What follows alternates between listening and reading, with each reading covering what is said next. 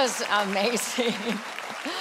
Well, welcome everyone. My name is Tanya. I'm one of the pastors here at River Point and West End Church, and I want to say hello to everyone who joins us from Missouri City and West End, all the guys at the Ramsey Prison Unit in Rose Sharon, and then welcome to everyone who's joining us online, really all around the world. I really love that we're kicking off this series with a musical theme to it, so I've asked Chad and Nolan to hang around for just a minute. I think we all have that song, right? The one that takes us back to we wished we were in love, we fell in love, we were in love, we fell out of love, we broke up, we made up, we started all over again. I don't know. Chad, you have that song? That's a lot. It was a lot. Just one. Looking back, and I'm probably giving my age away here, but it is the entire catalog of Air Supply. Ooh. Every single song. Let's hear it. I'm all out of love. I'm so lost without you. I knew you were right. You leaving so long. I'm all out of love. What am I without you? It's a little bit sad. It's a little sad. I kind of have a visual view with long hair in your bedroom, on your bed with your guitar, all out of love. I don't know. That is sad. It's a little sad. Sad picture. I can give you a happier one. Okay, let's do it. You probably don't know that my husband asked me to marry him through a song. Through a song. Yeah. I did not know that. So Christmas Day, we're watching the Polar Express, and at the end, Josh Groban gets to that point, believe in what your heart is saying, believe the melody that's playing. There is no reason to hesitate. We should celebrate. He very casually turns to me and he says, I believe my heart is telling me that I want to spend the rest of my life with you. Okay, but I needed clarity. So very, very unromantically, I say, just exactly what are you saying right now? He says, well, I want to marry you and spend the rest of my life with you, and the rest is history. Yeah, that's what happened. That's amazing. Can't win a career. Yeah, good job. I think that's a true testament that music is powerful in that way. Yeah, it really is. I love how music tells a story, how songs, in particular love songs, country songs, they tell a story. And I'll get this wrong, but I feel like the lyric, it's like the storyline, and the chorus is like the theme. And my favorite part is actually the bridge. I really love the bridge. That like flips the script, or there's a big aha, or something new's introduced. There's hope in the bridge. I don't know, help us understand the structure. You just said it all. Okay, there you go. Most of the songs we listen to has got a verse and a chorus and a bridge. The verse is that thing thematically, just kind of sets the storyline that leads towards what you're saying is the theme. Catchy chorus, that's where the lyrics really are evocative and they come alive. But I agree with you, my favorite part is the bridge. It literally is a pathway that does two segments to a song. There's some crazy bridges out there, and we actually have an example. Oh. If we could do it. This is one of Nolan's favorite songs by Kelly Clarkson. Kelly. Bring in the Kelly. Clarkson? Clarkson. Clarkson? Whoa. They're trying to help you. It's by Clark Kellison, actually. Okay. I'm a little lonely when I'm alone. It doesn't really make me fighter. There's a little lighter. All right, take it to the bridge. Here we go. Thanks to you, I got a new thing started. Thanks to you, I'm not broken hearted.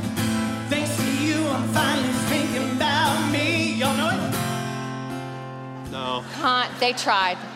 But it's literally a bridge that goes somewhere. I saw it doing that. Yeah, I saw that. It's a bitter bridge. That is very it's a little bit of it. It does definitely flip the script. Yes. Nolan, I was thinking about you this week, and you've played all over the country, different venues, all different genres of music. I'd love to hear from you what you see the power of music being and how it affects people. Yeah, well, it really is it's the universal language. Like people say, the cliche is true, and I've played in different countries where there was a language barrier, and even worship services, thousands of people that don't speak my language, but music connected us somehow. It penetrates your soul when words can't. So I think we all want to be loved. We all want to experience love, and music is a really powerful way to do that. Yeah, so beautiful. That's certainly been true in my life. How about that, you guys? Give it up for Chad and Nolan. Yeah, we need our music experts here, even if they can't really get through their favorite Air Supply song, but we gave it a good try. And you guys really helped out today. Well, listen, today I want to begin our series by exploring a couple things. Here they are. The powerful role our family of origin plays in the success or failure of our relationships. And then the challenge it brings all of us to take it to the bridge, right? To go to the bridge and flip some of our negative generational scripts that are out there. And we all have them. So let's do something else interactive. I'm going to start these. You finish them. I think you've heard most of these expressions. Here we go. The apple doesn't fall. He's a chip off. Yeah, like father. And my least favorite, she's just like, yeah, that's not true. And we may not love these, but they became cliches for a reason. And here's partly why. I believe this is true. The past powerfully speaks into the present in our relationships. The past powerfully speaks into the present in our relationships. So in my house growing up, strong emotions were to be expressed away from the family. You wouldn't be crying at the dinner table for sure. So if you were crying about something, you were sent to your room, you went to your room, you stayed there till you got over it or you were finished. And this extended to when you got hurt. So if you were hurt, you were fine, everything was going to be fine. In fact, there was a saying in our household when you got hurt that went like this: don't rub it. If you're hurt, don't rub it. So if you grew up in a home that was really nurturing and very expressive emotionally, and you married someone from my home, and I don't know, you went to a baseball game and your son got hit by a pitch, and all of a sudden you hear your spouse yelling, don't rub it, and you want to call the ambulance, run out in the field, give all the hugs. That can be rather terrifying. And I think this is because the household you grew up in defines your sense of normal, doesn't it? It really does define your sense of normal. So if we don't stop and pause and explore and consider the people we're closest to and their stories of their family of origin, it's going to lead to lots and lots of confusion and tension around how they react or don't react to things, and then what they do with their emotions. Now, in my house, you also didn't miss school. So you had to basically be in the hospital to miss school. Or if you got over 100.3, maybe you could stay home. And I wish my daughter were here to tell this story, but when she was in preschool, and let me just say, I had 3 kids under 4. Preschool was important. So I was taking her to preschool one day, and on the way there, she started going, Mom, I don't feel good. My stomach hurts. I don't really want to go to school. Family of origin, I'm going, you're fine, you'll be fine. Once you get there, everything will be fine. And I dropped her off, and of course, an hour later, the teacher calls, and she's thrown up at school, and I go pick her up. Here's the funny thing. A couple years ago, she says to me, Mom, do you remember that time I was feeling really sick in preschool, and you took me to school, and I threw up all over my pink jacket? Well, the fact that she remembers her pink jacket tells me that was a traumatic event, but she's fine. Everything's fine. She's had a lot of therapy and all as well. No, you get that. But it could surface in so many ways. I mean, there's a multitude here. How about how your family handled money? What were your mealtime routines? How many of you had to clear your plate? How many of you it didn't matter? There was a season, y'all, where there was a timer on our table, and if you didn't finish your meal in that time, you went to your room, and then you cried till you got over it. Tidiness or clutter, how you celebrate your holidays growing up, how you do or didn't show affection. How about, was your home real structured, or was there a lot of spontaneity? And there are so many options to choose from, but I believe this is true. We tend to either embrace, stay with me here, or rebel against our parents' ways of doing things, which can then affect how we relate to others when they show those very same behaviors. So this could explain in any given situation why you've got one person all up in it and yelling, and the other person has gone to their room, that they're retreating. So I think it's really important to take a look at the past for us to make sense of the present, because this is also true. The households we grow up in not only define our sense of normal, but also our sense of the crazy, right? And these are most often, they're blind spots for us, because my crazy is so normal to me, and your crazy is so normal to you. So the question we want to answer today is, are we just doomed here, to pass all of this on from generation to generation? So I want us to take a look at how God designed all of this to work and see if there's some hope for us to take it to the bridge, to flip the generational script. Now, when God created Adam and Eve and this whole concept of marriage, the Bible says this. This explains why a man, and these words are important, leaves his father and mother and is joined to his wife, and the two are united into one. So leaves, joined, and united. So this verse, it isn't just about physically leaving our parents, although that's important, and please don't come back again. But it's about emotionally and systemically leaving them as well. So part of building a healthy marriage means looking at your family culture, looking at your family of origin, and deciding, what do you want to keep and what would be better left behind.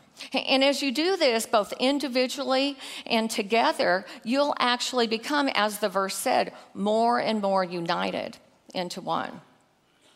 Plus, compromising to create your own best family culture is really one of the best ways that we can flip the generational script.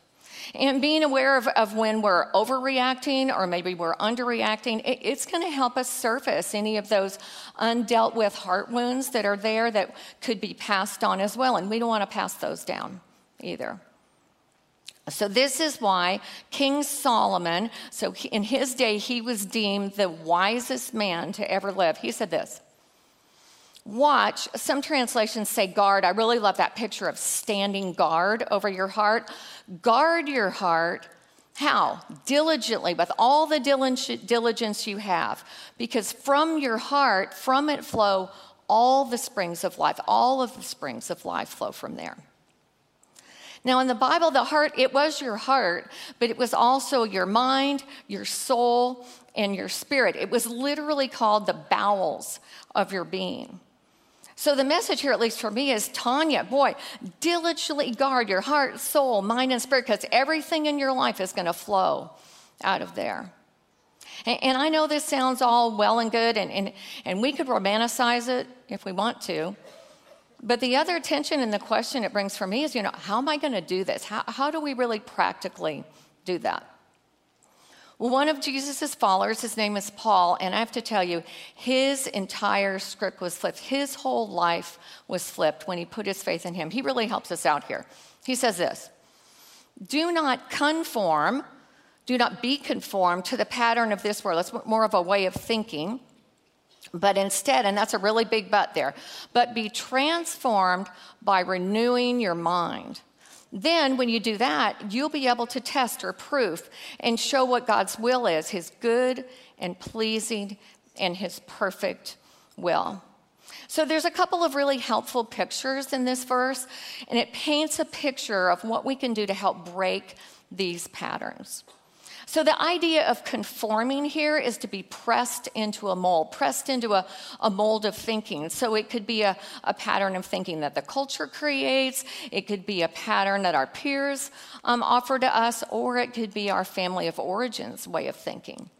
Instead, Paul says to let God, and I think that's the operative word there, to let God transform our thinking by renewing what's going on in our minds. And the word picture he uses for that transformation is the old caterpillar to the butterfly. It's metamorphosis. So it's not a magic wand, although that would be amazing. But it's this process where old patterns of thinking then emerge as new through the power of God in us. And we begin that process by addressing the filter or the grid that we see things through, those scripts, and allow him to transform that thinking ultimately into how we behave, into our behaviors. And I don't know what scripts you need to flip in your life right now that go back to how your parents related to you or maybe how they related to each other. But maybe they've extended into a script that you're writing with your 2-year-old. or your teenager, or your spouse, or your significant other. And by the way, if you're in a second marriage right now, it may be that you've brought in a script from your first marriage that may need some metamorphosing as well. So this week I was thinking about this, and I was thinking about two families who I've known for years and years, and their families of origin. I know the grandparents, the parents, the kids, the grandparents, all the people. And I wanted to tell their stories through mowing the yard.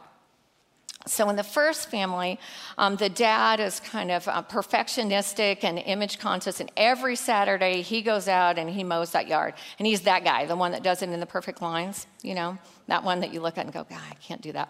Well, one weekend he's out of town, and his son decided he would mow the yard for him. So he cranks out the mower, and he goes out and he tries to mow the yard just like his dad would. And on Sunday, his dad came back, and he didn't say anything about the yard, but son's in his bedroom, and all of a sudden he hears the lawnmower, and he looks out the window, and his dad's out there remowing the yard in all the perfect lines. I know. In the other family, the dad, he doesn't really care so much about the yard and mowing the grass, and so he lets weeks go by, and he waits till he hears from the HOA on the door or the side eye from the neighbor. So one weekend he looks out, the grass is pretty tall, and he decides, okay, I'm going to mow the yard. But he goes out there, he doesn't mow the whole thing. He literally mows a racetrack through the yard, like a maze. And he calls to the kids, hey, get your friends, get everybody on the block, come on, get your bikes. We've got a racetrack going on out there. And all the kids go, and they have so much fun, and then he mows the yard later. So one family has this culture of really high expectations and image, and the other's more free and spontaneous and playful. Two radically different grids to look through. The good news is, no matter what culture we come from, we have the choice to stop when we see negative behaviors, negative patterns coming out of those, negative responses, to stop and go, whoa, you know, hold the phone. What's going on here? Why am I doing this? Why am I acting this? Why am I saying this? Why am I so angry right now? Why am I crying right now? What's happening here? So if your family of origin had a culture full of negativity or sarcasm, this verse says you can put on empathy and encouragement. If your family of origin was manipulative or passive-aggressive, you can choose to speak with truth or with kindness. And the great news is that by flipping our script, then we have the potential to help someone else flip their script as well. Now, we need to beware here, because I think all of us could stop right now and maybe think, well, you know, if they would flip their script, then it'd be a lot easier for me to flip mine. You know, if they changed their behavior, it'd be a lot easier for me. And that's probably true. But you know this, the only change you have power over is the one that looks you in the mirror every single day. So we might as well put our energy into that. And if you're an empty nester right now like me, you could be sitting here thinking, God, you know, I wish I could turn back time and just start over and rewrite it. But here's the thing, you can write forward. You can write an amazing story with your adult children, with your daughter-in-law and a son. You can write fantastic stories with your grandkids going forward. So when I was very young, and some of you have heard me talk about this before, my parents were divorced, and my mom was a single mom. She was an alcoholic. I was moved from house to house. There's a lot of chaos. So when my kids were very little, I equated structure and lots of activities to safety for them. Well, my son Trent, he's getting married in February. I think I have a picture of his, Trent and his fiancée, Allie. I know, they're so cute. They're doing a really smart thing. They're getting some premarital counseling. And I really love that, because they're looking at their family cultures and what's going on there and what they want. And in that, Trent actually shared with the counselor how much he really likes to have things structured and planned out and all the things. And of course, you know, it goes back to that. But the fun thing is, we've been able to talk about this as a family. And by the way, if you're engaged or you're newly married, our small group season is kicking off. We have this fantastic workshop called Marry Me, and it will really help you. You should sign up for that. You can just go online and do that. But even if we're like Trent and Allie, and we're intentional, and we do all of the things that we talked about today, what we know is that Jesus really is the only hope of true transformation of our heart, our soul, our mind, and our spirit. In fact, Paul put it this way. He said, therefore, if anyone is in Christ, in other words, if you've put your faith in Christ, this person, you, are a new creation. The old things have passed away, and behold, new things have come. So I love all the new in this verse, because this is the hope that I don't have to be the same person tomorrow that I am today. I don't have to be the same person when I leave here that I was when I got here today. There's hope for me, there's hope for my story, and there's hope for you, and there's hope for your story. And I say this with all due respect. Thank God for that. You know, thank God that we can be transformed, that we can have all things new. Yeah.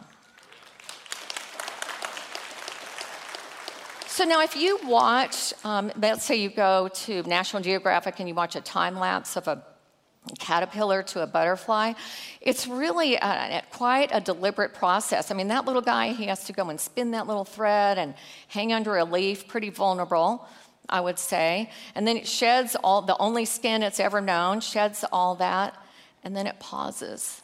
And it waits for the transformation process to take over. It's really the end of the world as he knew it. And I get it. It's scary not knowing what's on the other side of what's painfully familiar to us, isn't it? But I hope you'll take a next step today, like Trent and Allie. So I'm going to give you a challenge and just one piece of homework. So here we go. First of all, I want you to ask yourself these questions. What positive behaviors and patterns do I want to replicate? Do I want to keep from my family of origin? What ones would be better off just left behind? And then what's one thing that you'll do, even today when you leave, one thing you can put into action to really flip the script, to go to the bridge? And here's some ideas about what you could do. Maybe it's counseling. Boy, counseling is helped me. We can refer you to some great counselors. Maybe it's just an aha. It's that raised level of awareness where you go, why am I behaving like I'm in middle school right now? Is this that aha thing, being aware? Maybe it's prayer. You know, prayer is a powerful thing. You can commit to pray about this every day. I'm telling you, it'll change things.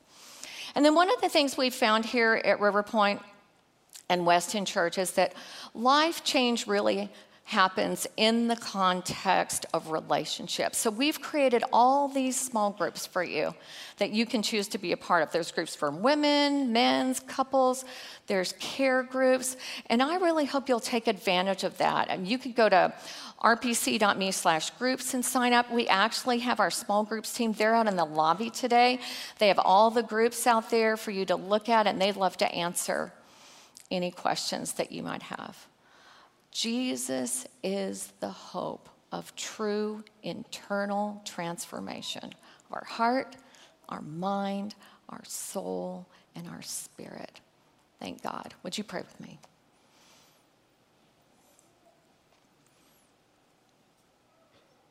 God, help us be more self-aware. We're so blind. I'm so blind. We need courage. Give us courage to leave those behind. It's so natural to go back to those old scripts. Give us courage to take that next step away from it.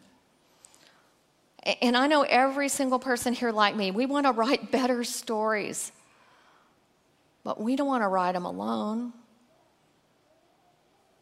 And so, God, we join you in this, in the great stories that you have I know you have for each and every person here, an amazing, fantastic, great story that you want to write with them. And so we want to embrace that. And so give us the faith to trust you. Give us the faith to depend on you in this process so that we can go to the bridge, we can flip the script and pass that on to our friends and our family and our coworkers and in the generations to come. In Jesus' name, amen.